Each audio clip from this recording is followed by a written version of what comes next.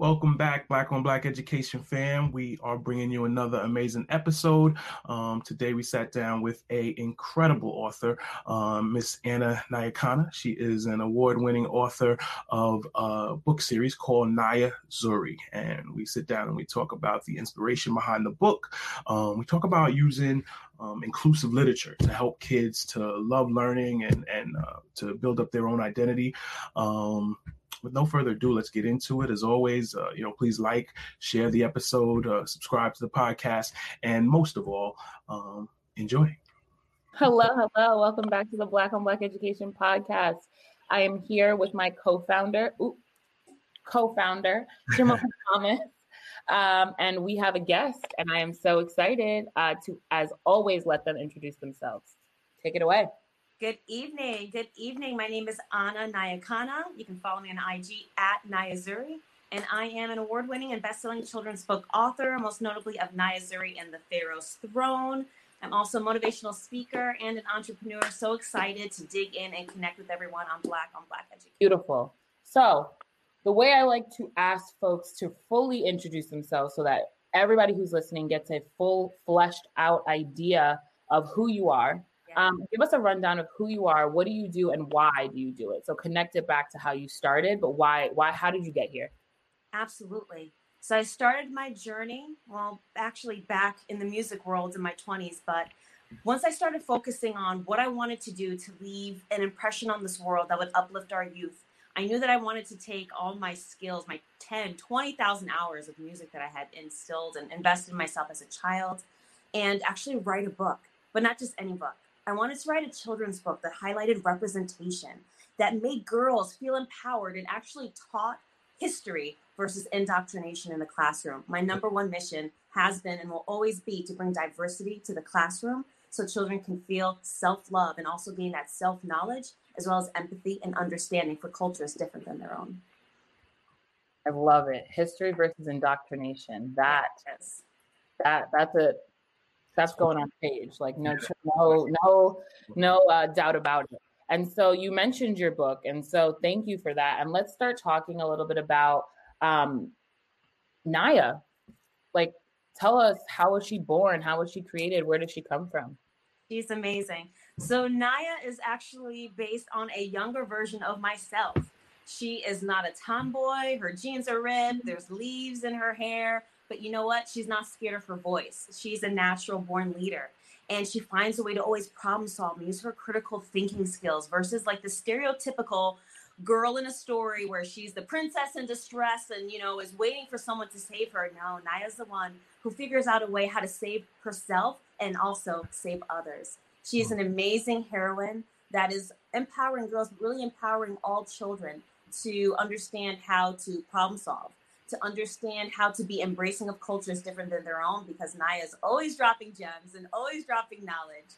And she's actually the key of the map that her and her best friends, Miguel and Hugo Gonzalez, used to actually time travel and go to different cultures and different periods in time. She's that pivotal key. And later on in the series, we'll discover exactly what it is about Naya that is able to unlock these mystical or these mysterious superpowers into being able to time travel and really become master of time and space. But she's a phenomenal girl. I mean, she sounds like it. She does. Toni Morrison actually once said that, if there's a book out there that has not been written, that you think should be written. I'm getting the quote a little chopped up, but I know the one you mean. Write it. Yeah, exactly. Write it. So, but why was that book for you? This was this book for me. Excellent question. Growing up, actually immigrated here from Berlin, Germany, and I was an English as a second learner for years.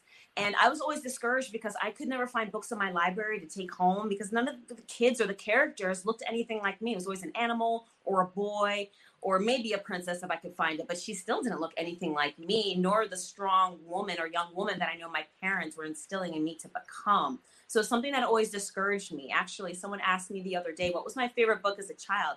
And I said, the Merriam Dictionary that I found in a classroom one day, and I swiped it and took it home because that's actually how I would practice my English. I would just underline a word and I would keep it in my backpack and I would practice that word every day until I committed it to my memory. And that was something that never left me, because there shouldn't have been any reason why I couldn't connect with a book. No reason. So I knew that when it was my time to change that narrative, I knew the exact story I wanted to write. I knew the exact themes and the reasoning and the purpose behind even writing it. Naya Zuri, yes, she's a little girl, but you know, her name and really the whole theme and the whole movement of Naya Zuri is to inspire children and others to really live beautifully, to walk purposefully, but to live beautifully in their lives. And that's what Naya Zuri means, beautiful purpose. I want people to be purposeful, but especially our youth. They're not being empowered and motivated and elevated, especially now in the times that we're in, let alone 20 years ago when I was in school, or 30 years ago when I was in school.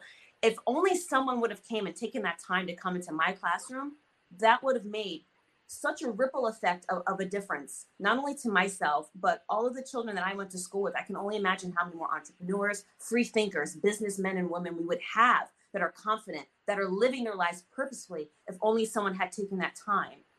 So I also changed the narrative in that way, because in addition to writing the book, my number one focus has been to be in the classroom, to shake up the curriculum and force these administrators to think of something fresh, to extend our history beyond 28 days of Black history, and to really teach history for once, without it being misconstrued or it being condensed, right, or concentrated, but actually diving in deep, allowing children to understand culture, their own culture that is not actually taught properly, but also culture is different than their own. That's the responsibility that we have, and that's what I do each and every day. Love it. And so you touched on it a little bit of the connection between your story and your coming of age story, and why Naya Zuri was so important. And so kind of really dig deep into that, right? I think a lot of things that you're saying are connecting with me as a dark-skinned, Afro-wearing Black girl. Grew up in a lot of spaces where I didn't have books growing up that of people who look like me. Like I remember my favorite books were like Amelia Bedelia and what else Junie B. Jones, like all of these characters that were just absolutely nothing like my life. Like Junie B. Jones would be like, my mom's not giving me cake. I hate her. Like that was the narrative in the story. And so people out there creating books like this that are really connecting real life and how people are actually feeling out there in the world to something tangible, right? Because our parents can tell us we're beautiful and gorgeous and all of those sorts of things. But when we're consistently not seeing that represented in the world, particularly at younger ages, we're forgetting that that's necessary. So just kind of dive a little bit deeper into how you connect your story into what you do, not only with Naya Zuri, but just in your career.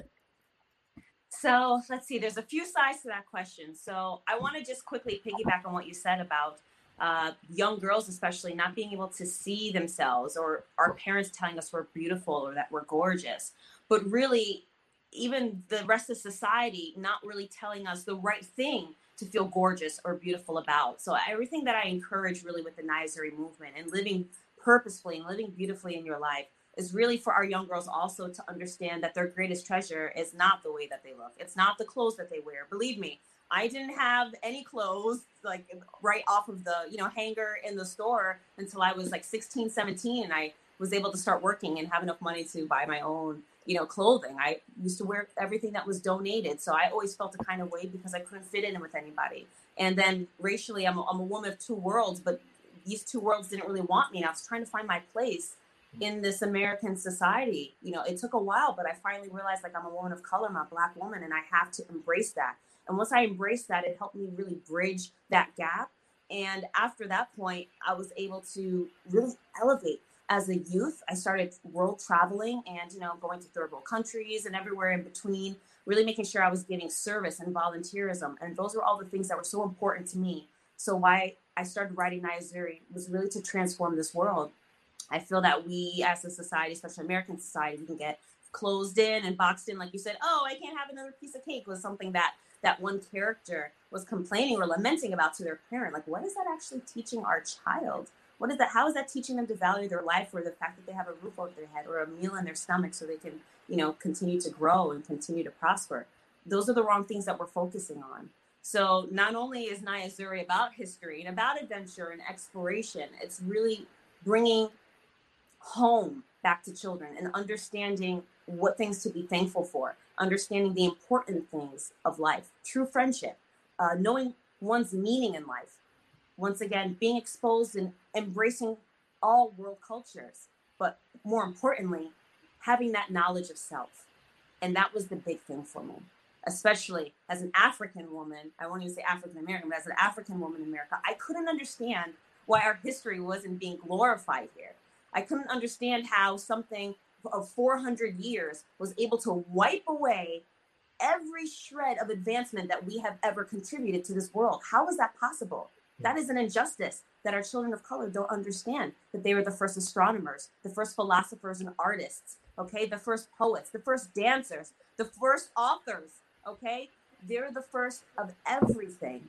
So why is that not being glorified? Why is that not being spotlighted? It always confused me. So once again, I was always caught into these two worlds. I'm growing up in America, but I'm not quite American. And at the same time, I'm still keeping in touch with all my family around the world. I'm still traveling as a youth. So always having that contrast of being overseas and then coming back to the States, I just couldn't understand the lack of knowledge that was being shared here until I matured.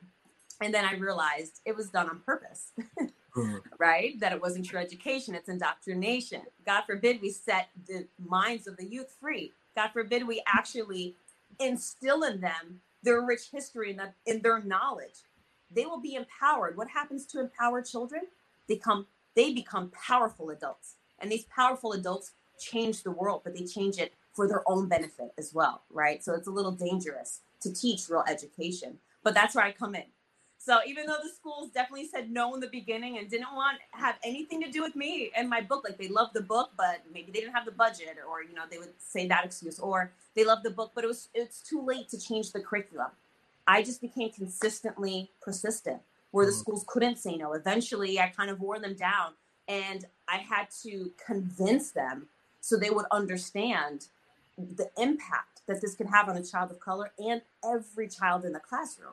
Once they got an idea of it, plus once they saw what I was doing at other schools, because I would go to the schools that nobody cared about. I would go to the schools in the projects and in the hood that didn't have a budget, but I made sure to partner up with like corporations and just people in the community to see who can sponsor these books for the classroom. And that's all the work that I would do constantly. So eventually, when those schools saw what I was doing at the lesser than thou school, they wanted me on board, of course.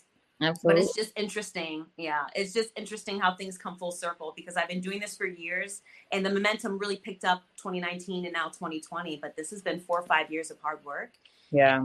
I also want children to understand that we can be consistent in our paths and to, like we talked about, I think slightly, those fundamental truths of Naya Zuri, which are really the gems and the pillars that I instill in the children when I go and do author visits or virtual visits or really any sort of speaking engagement. It's really to make sure that they understand that they can bet on themselves, that they should be walking in their dreams, not chasing them, right? That anything is actually possible, and that they should overcome these fears that are possibly holding them down or stopping them from even starting in the first place. So once they have that understanding, they have the knowledge of self, now they're feeling empowered. They're feeling like, oh, I don't have these chains on my throat. I can speak now. I can speak for myself. Or, oh, I don't have these chains on my mind. I can read. I can be curious. I don't have to worry that the teacher is not going to want me to ask this question. I have a voice and it's valuable, so I'm going to use it. The most amazing thing happens. That spark starts to light in them. And that's why I continue to do what I do every day.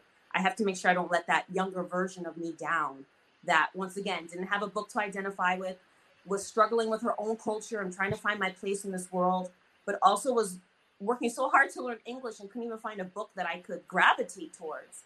There was no reason why no one should have been coming to our school.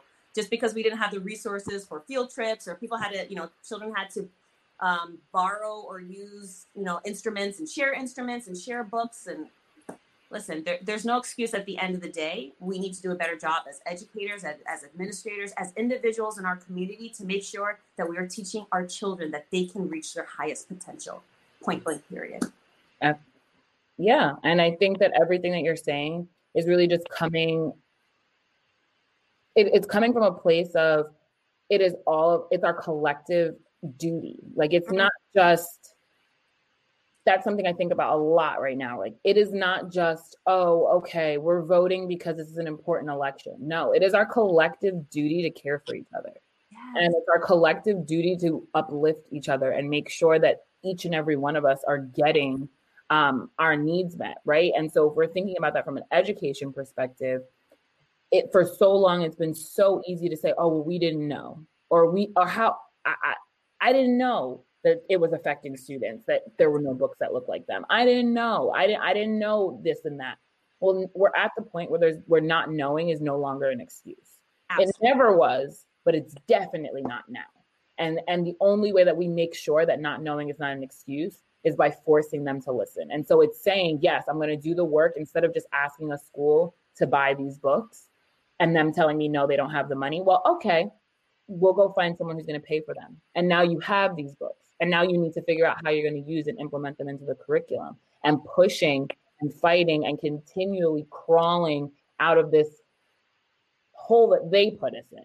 Yes. Right. And so it's saying that we're not going to stay here because you told us that was as high as we could go. So I love everything that you said from the perspective of, we cannot take no for an answer. I think that is like the moral of everything that you just said. And that's what I was like breathing in as you were talking there. Thank you, sis. And I want to acknowledge, it in the same vein, we can see the spark. Like, anybody watching this right now, anybody listening right now, they can hear, the spark in you. And that is what I'm sure, allowed you to go do what you needed to do. I spent most of my life a salesperson in some capacity or another, but oftentimes selling a thing that, I didn't really care, about that thing. It's clear that, you care about this message that it is that you're bringing into schools. And, there's no way for them not to, feel it. They might need to hear it a couple times before they say yes. But that's the way that things work. And it sounds to me also like that is, written into your stories. And you know what I mean? That the type of determination that you showed is the type of determination it sounds like your characters also do show. So I actually look forward to I have to acknowledge that I did not read them just yet, but we will be purchasing some of that series to read to my niece and Eva's cousin, because it definitely sounds like something that could be beneficial for her. Thank you for the encouragement and the support, and really this spotlight and this safe place for us to really be able to like air these things out and talk about them, because they're not talked about. And there's no reason why our kids now in 2020 should still be reading Charlotte's Web. No offense to Charlotte's Web, but there's so many new books, right, that highlight better themes, better problem and solution based thinking, better representation. But if we don't voice the change will never happen. They'll continue to just stay comfortable in what they're in. And someone told me the other day, I was going through like a day where a lot of obstacles were happening. And I always tell myself, when obstacles happen, they're actually opportunities for growth. So I'm like, okay, what am I supposed to be learning right now? How am I supposed to be growing from this? What is going on? And this friend had reminded me, whenever you start to feel uncomfortable, that's when you know there's growth happening, because it's something new. This is the first time you've maybe encountered an issue, or you've encountered this problem and you don't know how to resolve it. You don't know how to overcome it. You're uncomfortable. You don't know what to do. So that uncomfortability is an opportunity, right? And it's the same thing that should be happening in the schools with the curriculum. So I'm not just coming in saying, hey, buy my book. Guess what? I've actually created custom curriculum and lesson plans that go along with this book. And guess what it costs you? $0. I want this to be taught in the classroom. I want this to be taught and studied. It has a full glossary, so children are building their vocabulary. Shout out to my dictionary days. I did that on purpose. Also, so children can become confident readers and really understand that they have the ability to know what these words are, to know what these places and things are that unfortunately aren't taught to them, because they don't even know that Prince Tut was only 8 years old when he became Pharaoh. Can you imagine if a child knew that they had that royal mentality to be able to rule a kingdom at the age of 8 or 9? You know how many kidpreneurs we have? how many children with amazing business ideas would be actually applying them right now if they understood that children from the past, from thousands of years ago, had this ability? There's nothing new under the sun. If they had that ability, you have that ability. It's just a matter of unlocking it.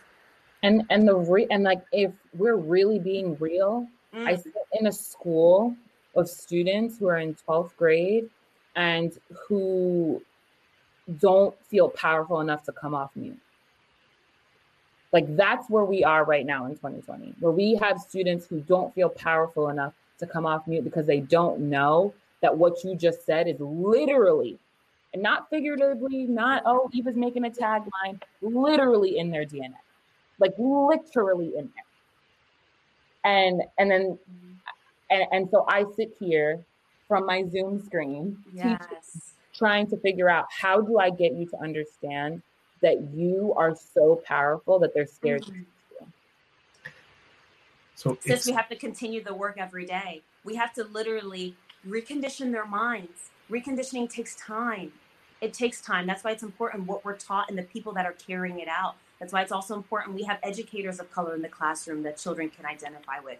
There is no reason why you should be living this world where you're being limited. Limitations. What is that about? You're not limited when you go to pick, your favorite food off the fast food menu. There's like 50 options.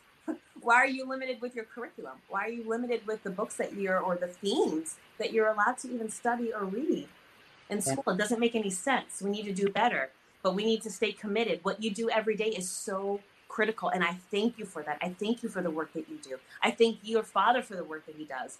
And, I'm going to continue to stay disciplined and do the work that I do. We may not all have the same path, but we're all on the same journey. And I don't know about you guys, but we have to do our part to really transform this world. And it's not just me or just you or just him. It is that collective work. We need to stay supportive of one another, too. I feel that if we would only band together more and support each other, pull up that chair at the table, because there's more than enough room. This isn't a competition. There's more than enough room at the table, on the stage, in every place. And when it comes to our youth, we have to make sure that we're not giving up. We can't afford to give up. Right.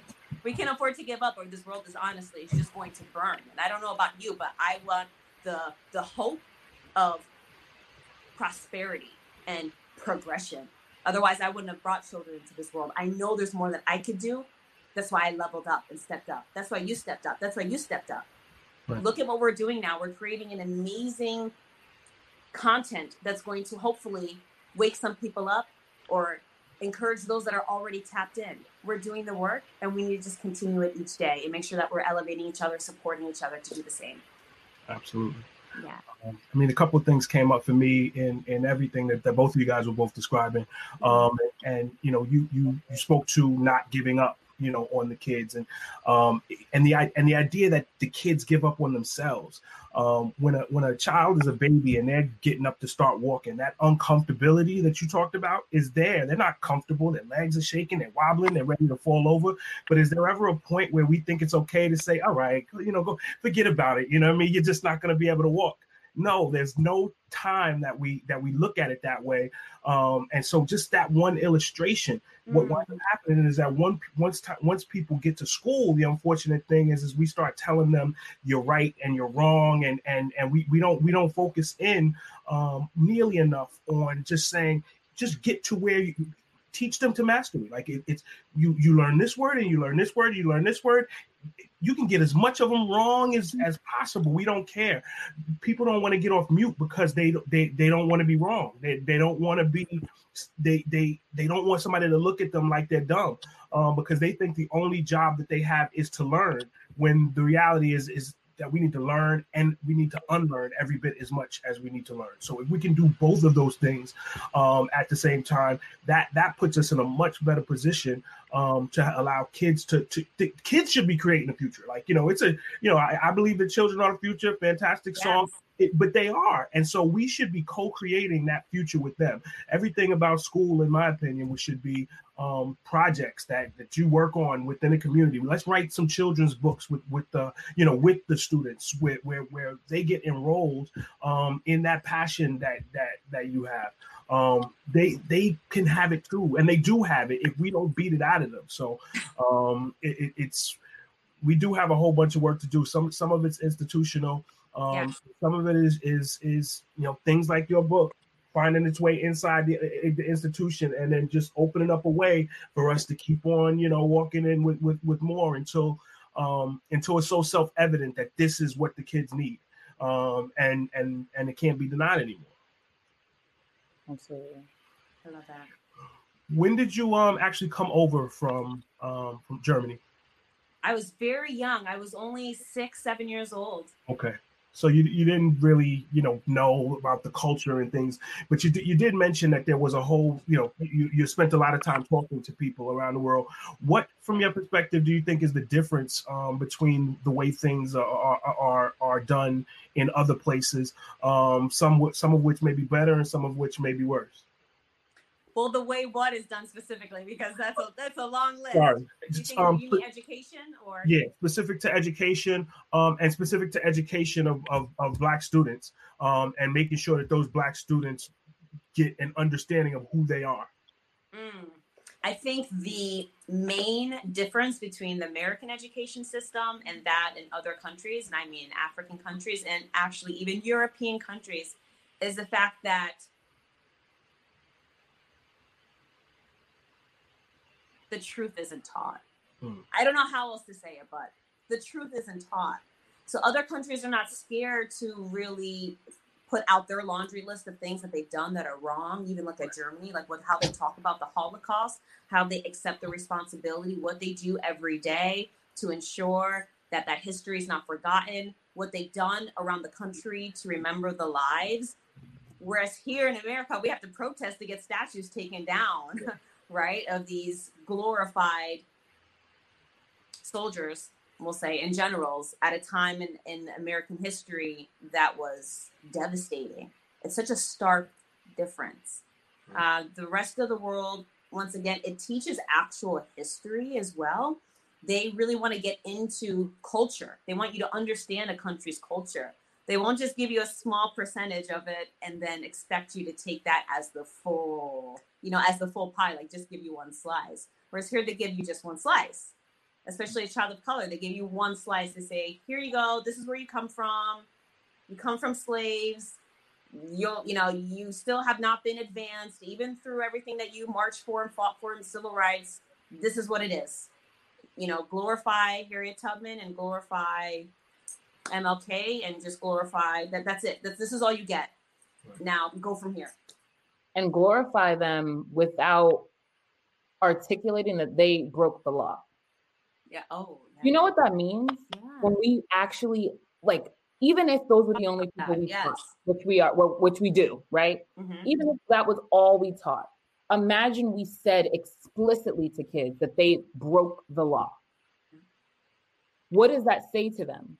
Well, that says to them exactly what they said in the end of the Great Debate is, an unjust law is no law at all, right? Yeah. And so it's thinking about when we have people, or we had people for days after days after days after days, which turned into months, protesting in the street and damaging property. Yeah. What does it mean when we care more about the property than what the people are fighting for? Because Martin Luther King Jr. broke the law on several occasions and was in prison several times. Mm-hmm. And also, he was not well liked at that time. It's not like the way that we look at him today. Everyone loves him. It's very easy to get it twisted. The way that I was taught, I don't know that I wrestled with it until later on in life. That this is. Yeah, he did these things. He was a great man and all of that stuff, but they didn't think so at the time. This is something. They were bugging his phone. Right? Oh yeah, they were following his wife. They were following his wife and his children, and by they we mean the FBI. Just to be clear. Let's be clear. And so it's thinking about how we look at history, how we revise history in a way to make it seem as though change and making the world a better place is a linear, let's hug each other and love everyone. And like that's correct. Right. It doesn't talk about the fact that we have to burn things to the ground in order to get to where we need to go. And so me and my dad talked about this the other day. Nobody said, and I'm not the first person to say this, so I'm not going to act as though, but nobody said, let's reform slavery. Let's figure out how we can fix it to make it a little better. So why are we sitting here saying, let's just fix this system that like people die in every day, like mass incarceration? Right. Why would we say, let's fix this system where kids are getting pushed out of school buildings every single day, where I have students who don't have actual access, both physically and mental access to learning and to education in a school building? Why am I saying I want to reform that? I don't. I want it to be burned to the ground. That's dismantle it. We have to dismantle it and build it back up. And build it back up, because regardless of what we do in any system that currently exists in the United States of America and beyond, regardless of what we do, without recreating, we forget the fact that if we make the system, if we recreate a system that supports Black students, which we know historically is the least common denominator, we make the system better for every single other child that exists in that system. If Black students have access to the information, if Black students can do this, can feel as though they are taking ownership over their education, you're not going to tell me that the white students in the class are not doing the same thing. Everyone will advance. Everyone does better. Do you understand? Everyone would advance. What an amazing society we'll be creating. It's like a utopia of well-rounded humans. That's what I'm saying. Why are we fighting about this? That are happy because they're living in their purpose, that are contributing to society in the proper way. But there's no power in that, sis. There's no power. There's no control. How do you control? You need to have a majority minority mindset. How do you there's some sort of power and control? How do you control people who feel free?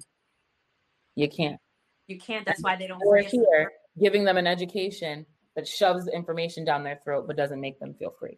Listen, last week was my birthday. Thank you, sis. And right around my birthday is one of the most dreaded holidays. I've never loved it, is Columbus Day.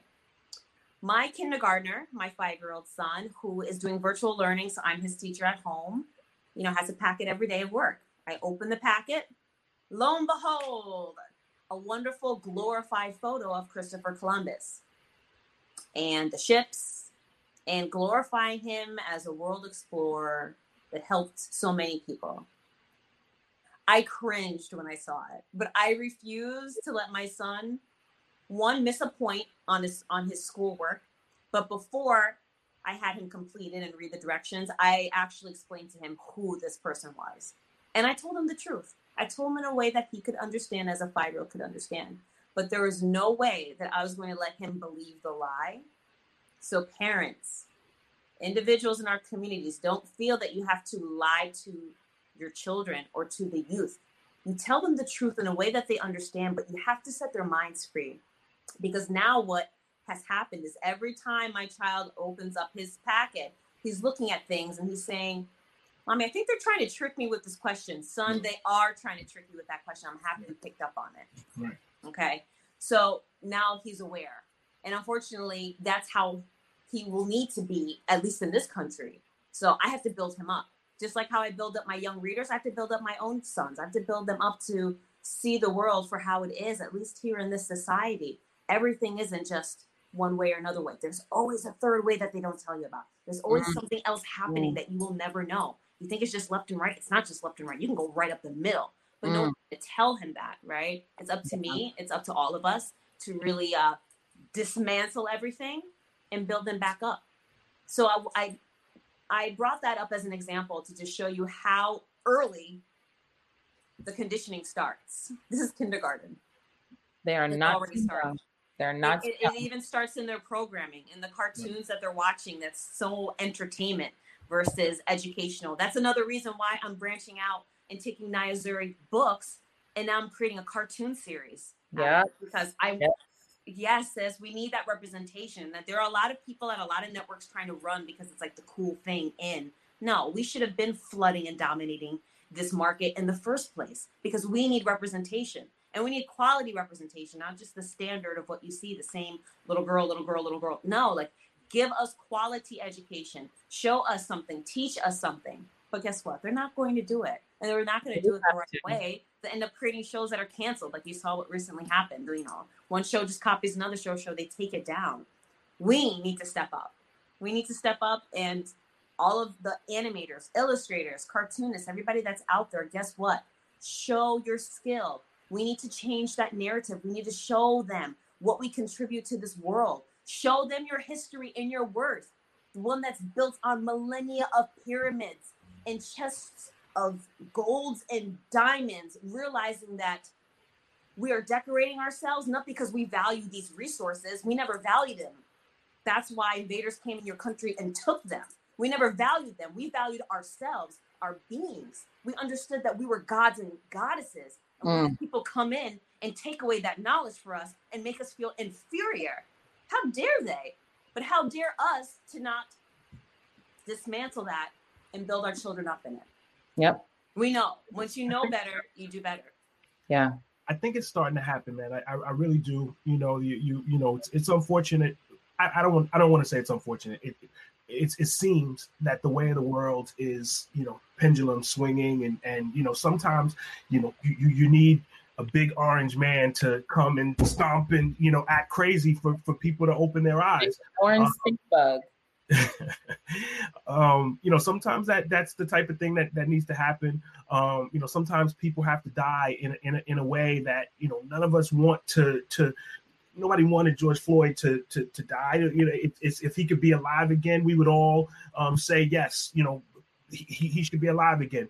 But you know, his little girl said it right. He was like, "Daddy changed the world," and I believe that is something we're in an infancy. Like, you know, the problem is you know, so much of society, we want to snap our fingers and we want to, you know, be there. You know, we still got a whole bunch of work to do. But I think that there are minds that are opening up, hearts that are opening up, and people connecting in ways that they have not in the past. And this work actually it exposes us to it. You know, we're able to meet a great deal of people. You know, and great folks like you. I spend a lot of time during the day reading, you know, a lot of the stuff that's wrong, and then I get on calls like this, and I'm like, yes, I'm encouraged again that the work is being done. I don't know if you guys saw, but you know, Diddy, in conjunction with some other folks, are starting a political party, Our Black Party. So they, you know, they have set out a number of issues that are going to be focused on. You know, I listened to him talking to Charlemagne today, and he's kind of said that, you know, with this election, look, we got to vote for Joe, like, you know what I mean. But in the future, he wants to build things up in a way where nobody, you want our vote, you're gonna have to earn it. And so we look forward to, you know, kind of working with organizations like that to speak to. We literally have not heard anything about education at any of these debates at all. Nobody's talking about education at all. How is this within the realm of possibility? It's crazy. And I have kids crying on Zoom, forgetting to turn themselves on mute, and hearing them literally going off camera and crying because of how overwhelmed they feel, how they feel that nobody cares, how they feel that this is just stuff that we want to make them learn to pass a test that we created. They're kind of right. Like sometimes they're right. They gotta do better, and sometimes they're right. They're 100% right. Yes. They're 100% right. What is that nonsense? It really is. And so as we start to dwindle down, and as we start to kind of get to the end, which feels crazy, if Naya Zuri was here and she was in a fourth box next to all of us, what would Naya Zuri want to kind of leave folks with? That's a great question. Sometimes I just be like proud papa in it over here. Like, okay. Because I am Naya, and Naya is me. Yeah. So she's an extension of me. But if the Naya Zuri, she was here in a fourth box, what should we say? She'd probably speak for herself and everybody that's on this cover and say, don't forget to do it for us. Don't forget about us. Don't forget about us. This is just the beginning. I'm not the first author of color to write a book that also has representation, but it's not spotlighted enough. It's not talked about enough. That's why I have to just keep going.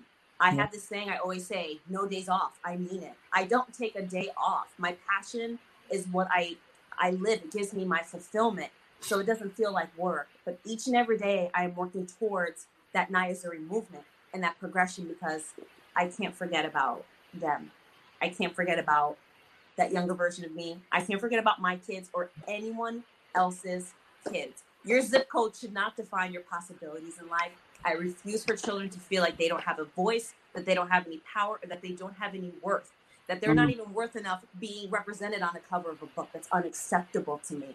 And what's also unacceptable is them not learning their own history and actually learning education that could have other children embrace one another, creating to a society of better human beings that are not ignorant or that are loving and that are going to build this country the way that it should.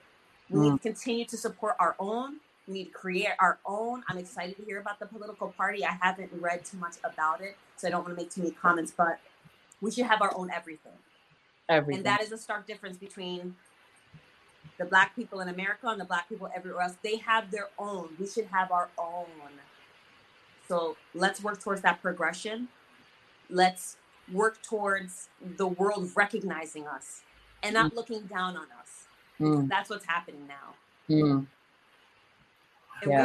we are successors. So everything that I do, once again, the root is the youth. Because from the youth, we create the rest of the world. We create the rest of the world, sis. You took the words right out of my mouth. Yeah. So let's continue the work.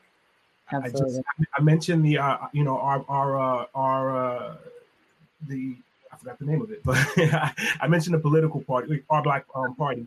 But Killer Mike also is working on a Black bank, which, I think these are foundational things, like our economic power and our political power that tied together with our educational power. So like there's a triangle there that if we develop, we can create the type of communities that we desire. So I'm looking forward to continuing to work with you. At some point in time, Black on Black Education is going to have 24/7 content going, and I definitely know that Miss Naya Zuri, that cartoon is going to be a major part of our content, and we can't wait. Thank you. Speaking into existence, I appreciate both of you. Thank you for creating this platform that you have. And the more that we come together, we show the world and we show the people that they're not alone.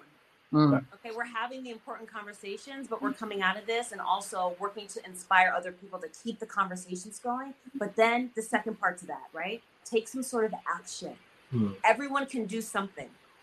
Everyone can do something because everybody has a voice. Right. If you have a voice, it just takes a few words sometimes to uplift or inspire someone out of their way, to share knowledge. It just takes a voice. Yeah. Anna's not saying that. She's not saying that to for you to go in one ear and out the other. It's write something down right now. Like what is it that you're gonna do? When you finish listening to this podcast, what are you gonna do this weekend? Like let's do this. We can do this. Yes, brother. Be purposeful. Don't sleep the rest of this quarantine away either, folks. Get up. Apply that research that you've done on quarantine, or turn off that Netflix and turn on yourself. How are you investing in yourself right now? How are you sharpening your skill set? Are you even doing that inner work to figure out if you're happy in life? Are your children happy in life? What more could you be doing? Because what's happening now is unacceptable. This year that we're living in, 2020, is unacceptable. We've never seen times like this. What are you doing to ensure we don't come back to this? Because this, honestly, I feel like we've been set back 10, 20 years. And I don't know about you, but if this is what happened in 2020, 2021, we should be leading. We should be transforming. We should be fulfilling those dreams and those goals. As Jamal just mentioned, like, don't just write it down. Let's apply it now. Really get that vision going so you can use it. All right. Yeah. So one of the things that we like to do to kind of end off each podcast is we say to our guests, find out whether they have any questions for us. So anything you'd like to ask us? Oh, we were just talking about goal setting. Are some of the 2021 goals for Black on Black education? Well, the 2021 goals are for it to be my full-time job. I am putting it out to existence. I think that where I'm at and who I am and what I have to offer the world is bigger than where I'm at right now. And I need to be able to make that transition so that I can start supporting students in a more holistic way without the DOE telling me how I'm supposed to support them. Yes. And I think that that's my biggest goal for 2021. And that this isn't the smartest goal in that it's not as specific as as it should be, but it is definitely finding some monetization opportunities, so that it is my full time, right now, so that it can be our full time. I think that when people do good, people should do good. Like if you're going out there and you're creating something that helps to uplift our community, you should absolutely be, compensated handsomely for that. We speak about teachers all the time, and Shivy, this guy who we were on his show, he's down in Atlanta, and he put it out there. He said that I think it was $39,000 or something, being paid as a teacher. So anybody who's making $39,000, it's just not a lot of money. It's as simple as that. Like we people who are in the classroom and doing a good job, they should be able to earn far more money than that. And there also needs to be some major gap between the best teacher and the worst teacher. Like the best teacher and the worst teacher making the same amount of money, that doesn't make sense. It's something that is not a part of many institutions, and it's something that has to be weeded out of the education system stat. Absolutely. And the worst teacher, if the worst teacher is causing harm to students, it needs to be easy peasy to get them out of there. And so I leave on that. Administrators, people who are out there, if the worst teacher in your school is I don't care. The baseline is that every person in that building should not be causing harm to students, should be giving students something that makes their life better. Yeah. And so I'd love to leave with that. But please, if there is anything else you want to leave us with before we get out of here, it's been 46 minutes and 41 seconds. 46 minutes, we could be talking for hours. And we can keep going. We can keep going. Where you located, Anna? I'm in Connecticut. Okay, what part? Next I'm door. in Hartford. Hartford. Okay, not too far. We're planning to have some type of, educator dinner kind of get together, something, where I can, showcase my, cooking skills and and just say how I appreciate anybody who is pouring into the heads and hearts of these little boys and little girls. Well, if I get a shirt, invite me.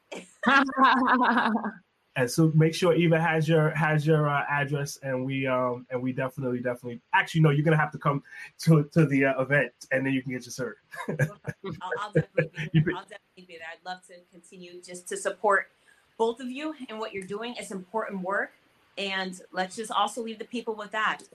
When you see someone doing something good, contribute to it, spotlight it. Help lift and hold somebody's arms up. You don't know how long that they've been working on making sure that this message gets out there or that a project gets completed. You don't know. So support them, really support and pull up. And you'll see a drastic difference in how you can further that impact. Absolutely. On that note, how can we support you? Like how can anyone listen and, go about the business to support you? Honestly, guys, to just continue to spread the word on Naya Zuri. Obviously, you can purchase the books on my website, www.ananayakana.com. We'll put that somewhere so you can access it. There's also free downloadable resources on my website. So teachers, parents, you can go to my website and you can download everything from crossword puzzles and coloring pages for the younger kids to more story mapping and character design for the older children. I put them all out there in the world because it's something that should be accessible. It's not just for me. And just keep in touch with me. I have a lot of projects coming up in addition to the cartoon. And I'm always planting seeds because you already know, no days off. So I'm always planting seeds, and then the harvest comes and boom, everybody, here's a bounty. Enjoy it. Here you go. This is what I'm working on. Love it. Love it. I love it. So thank you everybody for listening. Thank you, Anna, so much for being with us this evening. We definitely appreciate it. And until next we speak. Bye, everybody.